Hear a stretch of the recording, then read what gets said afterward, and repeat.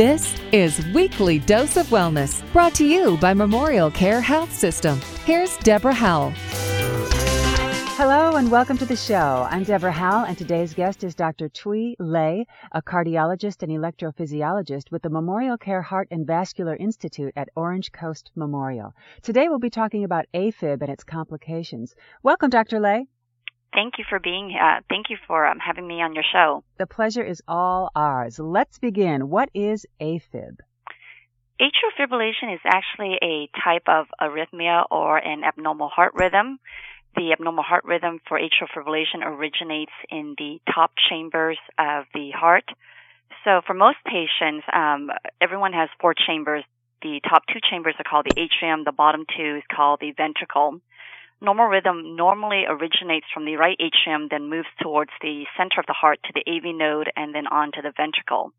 Patients who have atrial fibrillation does not have an organized rhythm, and instead you have multiple focus bombarding the middle of the heart, the AV node, and hence they'll end up with an abnormal heart rhythm.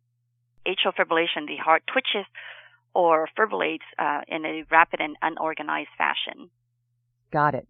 Is it a condition you can acquire over time or one that you're born with? So actually, it's a condition that you do acquire over time, and there are some patients who are born with it. So if you have uncontrolled high blood pressure or valvular heart disease, some patients who have sleep apnea or thyroid are more predisposed to atrial fibrillation. And we're also finding that there are some patients who have no risk factors and they do have a family history. So it's something that you can acquire as well as be born with it. Interesting. Roughly how many people have AFib, and how do they know they have it?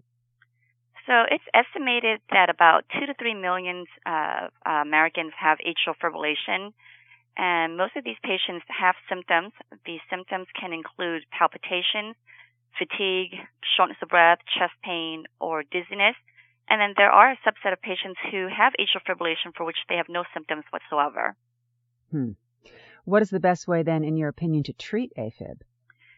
So in terms of treatment, it actually varies on there are several factors that goes into the treatment plan for atrial fibrillation, whether or not the patient is symptomatic from their atrial fibrillation, the type of atrial fibrillation they have, as well as the cause of atrial fibrillation. So for example, if you have a young person who has paroxysmal atrial fibrillation, meaning that the AFib comes and goes and they have no other structural heart disease, these patients may prefer a procedure to treat their atrial fibrillation as opposed to a more elderly patient who may have chronic atrial fibrillation who may not be aware of the atrial fibrillation. And for these subset of patients, medication may be the best way of treating them.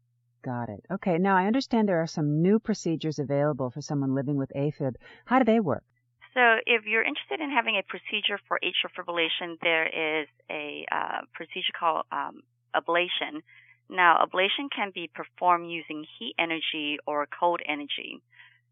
We started off with heat energy. There's two types of ablation that we perform. There's the AV node ablation, and this type of ablation is mainly for rate control. You still have the underlying atrial fibrillation, but with an AV node ablation, you're blocking the signal from the atrium going to the ventricle, and in this particular procedure, you would actually need a pacemaker with the AV node ablation.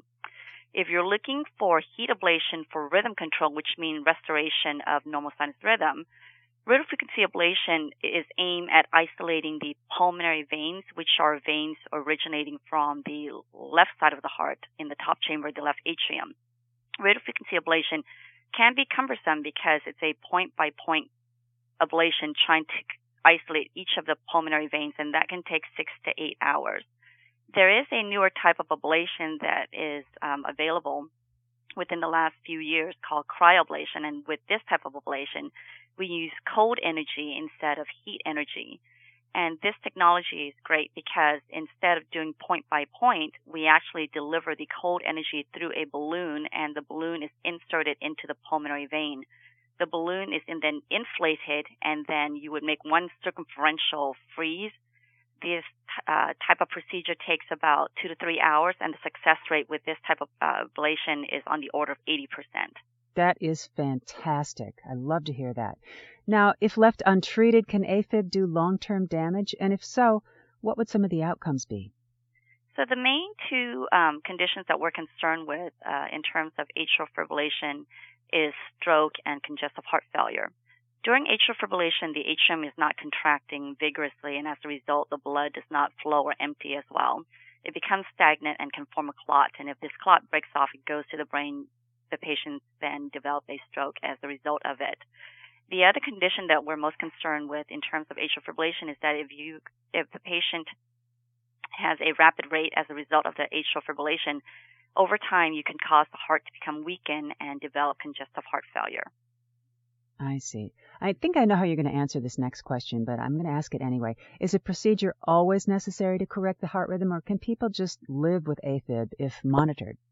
Correct. In terms of management of atrial fibrillation, it really depends on the individual, their symptoms, and the type. There are many patients that we do manage with medications, and if medication does not work, then they would go on to have some sort of procedure for the management of their atrial fibrillation. Got it. Okay. Now, since sometimes an irregular heartbeat and a heart rhythm is unnoticeable to a patient, when is it most appropriate to see your physician to get checked for this condition? I think that if you have certain condition that would predispose you to atrial fibrillation, you should be monitored for it.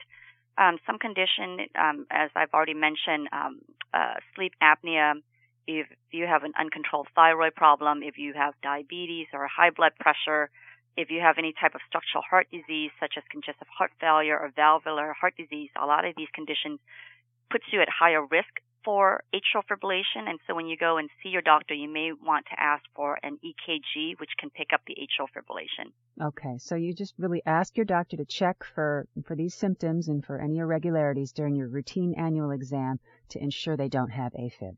Okay. Do you have any advice you'd give to someone who has atrial fibrillation?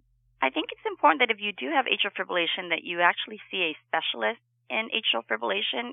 That way, the specialist would have a better idea in terms of what would be the best treatment for that individual, whether it's medication. For stroke prevention, he or she can determine what your stroke risks are. They can control your risk for developing congestive heart failure. They can determine whether you would need rate control or different type of medications for rhythm control, and then can make the determination in terms of what type of ablation would be best for you. Okay, so keep up with your annual checkups, ask the right questions, get the tests that your doctors recommend, and then if necessary, go see a specialist. Correct. Okay. Is there anything else we should know about what's on the horizon for AFib? Yes, there is a new procedure on the horizon for atrial fibrillation where they include a small appendage in the atrium to reduce the risk of stroke. It's not universally available, but we're always coming up with new technology to try to manage patients with atrial fibrillation. Is that currently available in the U.S.? Yes, it is. It's called the Watchman. The Watchman. I like it. Well, we want to thank you very, very much, Dr. Lay, for being on the program with us. It's been great to have you. Learned a lot. In your opinion, where should people go to get more information? I think you should go to see your cardiologist, and then he or she can always refer you to an electrophysiologist. Fantastic.